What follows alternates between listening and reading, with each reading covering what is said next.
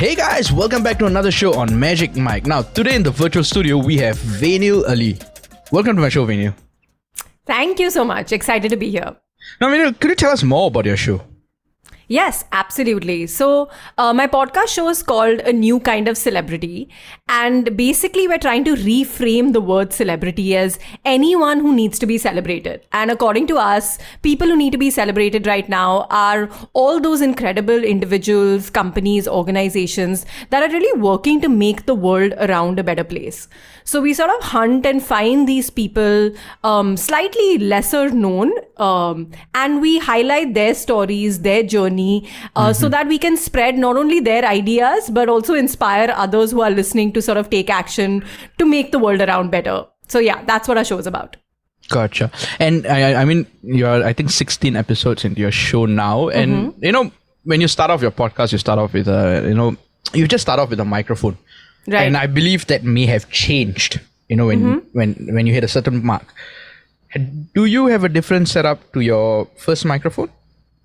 So actually my starting journey is fairly interesting. Like my expertise sort of lies more in the curation, finding the guests, the concept, and knowing exactly like what I want to talk about. But the technical side is something completely like alien to me. So I actually partnered right from the start with a company called Disoriented Penguin, and they sort of did the end-to-end tech for me. So right from like the mic, the setup on the recording, as well as, all the other technical aspects of post-production is something that they look at. So actually I've not changed my tech specifications since I started, given that I had a partner who I started with who helped set this up for me from like our first episode. And in terms of like, your microphone setup, what do you use now? So I use an Audio Technica 80-20-20 mic that's set up for me. Yeah. Gotcha. I mean, the 2020 is like a condenser mic, and I think it's got a very clean audio in that sense, in my opinion. Right. And then, are you using the USB version? Yes. Nice. That's pretty nice. And in terms of recording, because I know you do guest shows, how do you, record? What software do you use? Right. So again, Disoriented Penguin, they've set up a software on my laptop so that the multi-channel recording directly gets recorded onto the computer. So I do my conversations over Zoom, but through that, it gets directly recorded onto my computer. Gotcha. And then you convert that in. Do you edit your own shows? No, they do the editing for me as well. Gotcha. I give inputs in the beginning just from a content lens. If there are things that I felt were repetitive or a question that I want to knock off. So I just contribute on the content end if there's something I definitely want them to remove. But other than that, all the cleaning up, including just tightening the whole show, is done by them. Gotcha. And in terms of like, hosting, where do you host your show? So I hosted on Anchor. I was not looking to invest too much financially at the start into this podcast because I really didn't know how it would work, how much time I would be able to give. So the little financial investment, I chose to put it with the production house that I'm working with, Disoriented Penguin, because that is sides that I definitely would take too much time to like learn by myself and do it at the quality that I'm doing it right now. So I preferred to go with Anchor because it's free to host. And whatever little investment I had to do, I did it with the production house company that does the setup, recording and editing. Gotcha. Now, in terms of getting guests, because many podcasters go through a challenge of, finding guests. How do you sort of process it? How do you find guests for your show who's the right fit for your show? Right. So I think this was a recommendation that Disoriented Penguin gave me just as we were talking about ideating, that make a longer laundry list like just before you get started. So I think before I got started itself, I'd put down like a list of some 150 names, of which, let's say, I knew or I had a contact already with maybe around 30-40 of them, and the rest I would have to find a contact. So I've tried to mix up the guests of some people who I already know, and hence I know it'll be easy to get them on board, and some who I've just been reaching out to who I didn't know before the podcast. And I've tried to balance that out and stake like set up my guests like a little bit in advance. So I try and like 2 months in advance, make sure that I have the confirmations in place so that I'm not like worrying and stressing when it comes closer to recording. Got it. And when you sort of like converse with the guests, you got to put in, you do a lot of research. I mean, you mentioned you curate the guests, Talk us through that process. What kind of steps do you do? Like for example, something I would do is like go through their LinkedIn profile. Right. Find their experiences, see what have they done through Google search. Do you do something similar, or do you use any apps for that? I've tried a few apps, but I think I've not found exactly the kind of people I'm looking for. So while there have been matches like on a pod match, etc., somehow I've not yet gone ahead with one of those. What I generally do is, because I'm looking for people who are creating some sort of change in society, as well as I want to have diversity on the show. So very consciously, I have categories of diversity I want to look at. So it makes it easier for me to do some focus search in that area. But then I sort of like just go through their website, read some articles that might have already come up about them, or if there's already some, interview that they've done somewhere, to figure out if they're the right fit for the show, as well as learn more about them so that I can ask the right questions. Gotcha. And, coming from the technical side of things, I know you have a production house helping you to create your shows. How does that free up your time to focus, on the content side of things? Is that beneficial for you?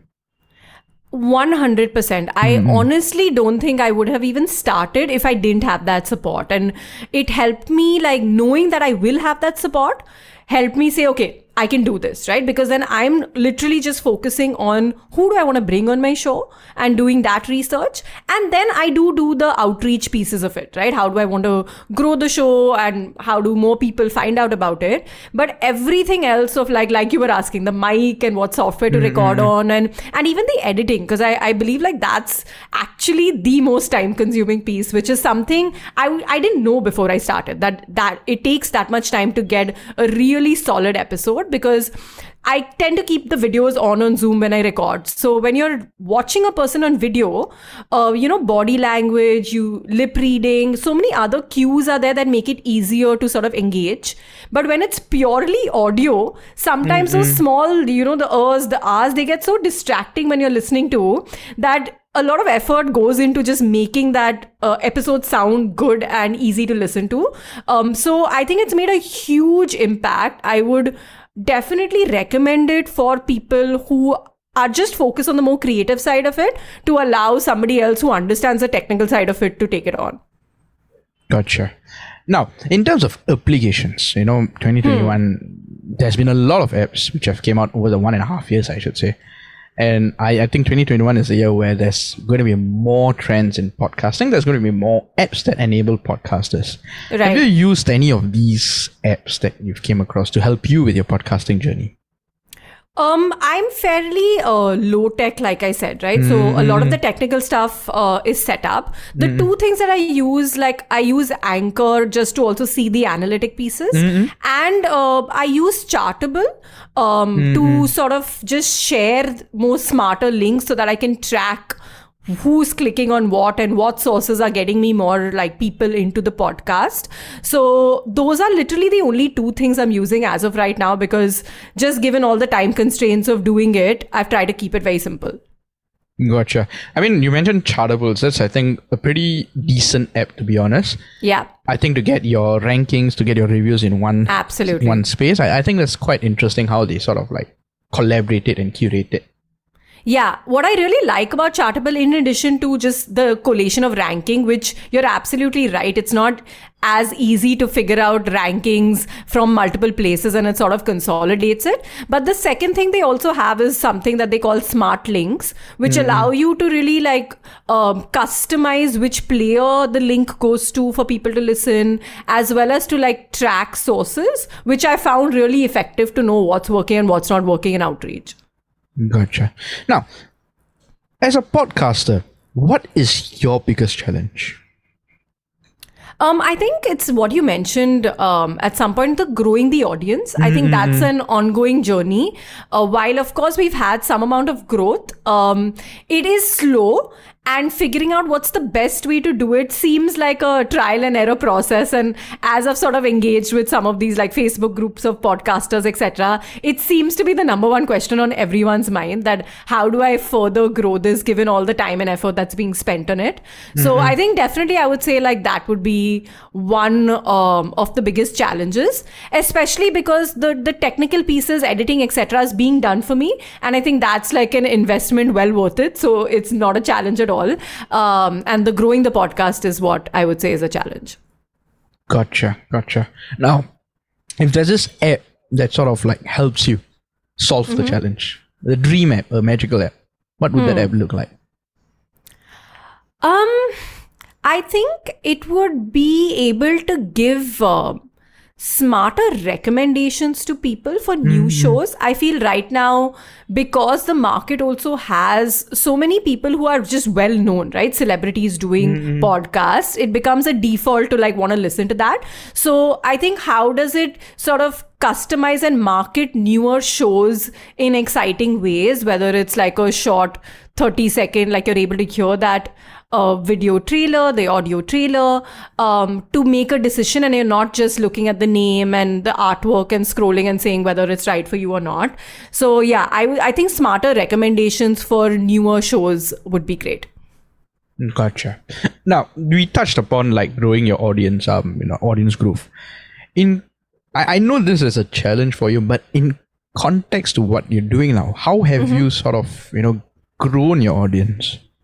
Right. So I think the first thing I did was just leverage my extended personal and professional network. So all the network that I have on my social media accounts is something that I've leveraged. So that was what I did for starters, because it's the easiest to get friends and family and extended friends and family to listen first.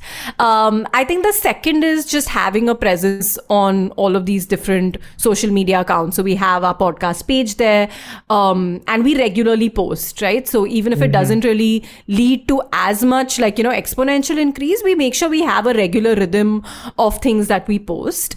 And what we post also, we try to make sure that it's not only promoting the episode, that listen, here's the new episode. We also try and share like some interesting knowledge and content, either linked to the episode topic or in general. So that's a big focus of our pages, so that even for people who are following our page and they don't listen to us as frequently, they're still learning something new that they didn't know before. So that's been a focus that we've used on social media to try and make sure that people are really engaged with us. And then I think we've done a lot of testimonials. So we do something that we call Listener Speak, where we sort of like try and get feedback from someone who's listened, who might organically reach out to us to tell us what they like. We share that out as well to like help other people who may not have heard that episode listen to it. So those are the predominant ones.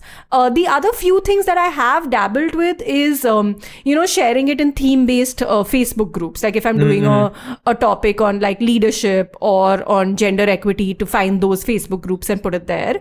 However, I don't think that has been very successful for me, at least. In getting new audiences. And I've dabbled a little bit with, Facebook ads and giveaways but very early days. I've just tried once for each of those. So still learning on which one is working best. Gotcha. Now, it's quite interesting how you're taking that promotional approach. You're experimenting and, using different routes to actually sort of like market the podcast and get your audience involved. I think that's quite interesting, because it's never one way of marketing your podcast. Right. There's various opportunities, I should say. Absolutely. Now, how, with the rise of audio rooms, like Clubhouse, Facebook is coming out with one, and I know LinkedIn is coming up with one, Twitter Spaces, the rise of audio rooms, how do you see that fitting with the podcast?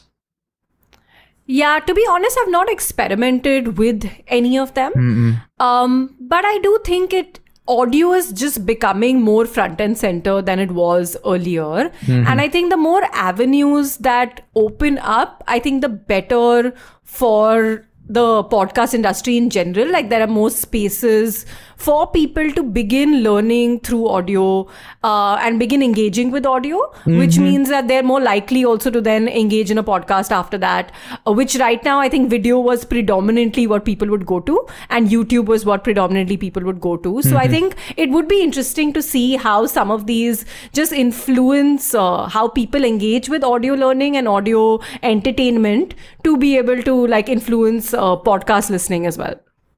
Wonderful. Now, we've come to the end of the show. It's, like I said, it's been quite an interesting and insightful show. And to me, one thing I'll take away is like, how you sort of like focus on the content. You know what you're good at, and you just dive deep into that and just focused on that. And I think that's like interesting, focus on your strengths. Absolutely. That's amazing. Now, as a final question, I ask this to all the guests who come on the show. What did you have for breakfast this morning? I actually haven't yet had my breakfast. Right. What are you planning to have for breakfast then? I'm going to be having dosas.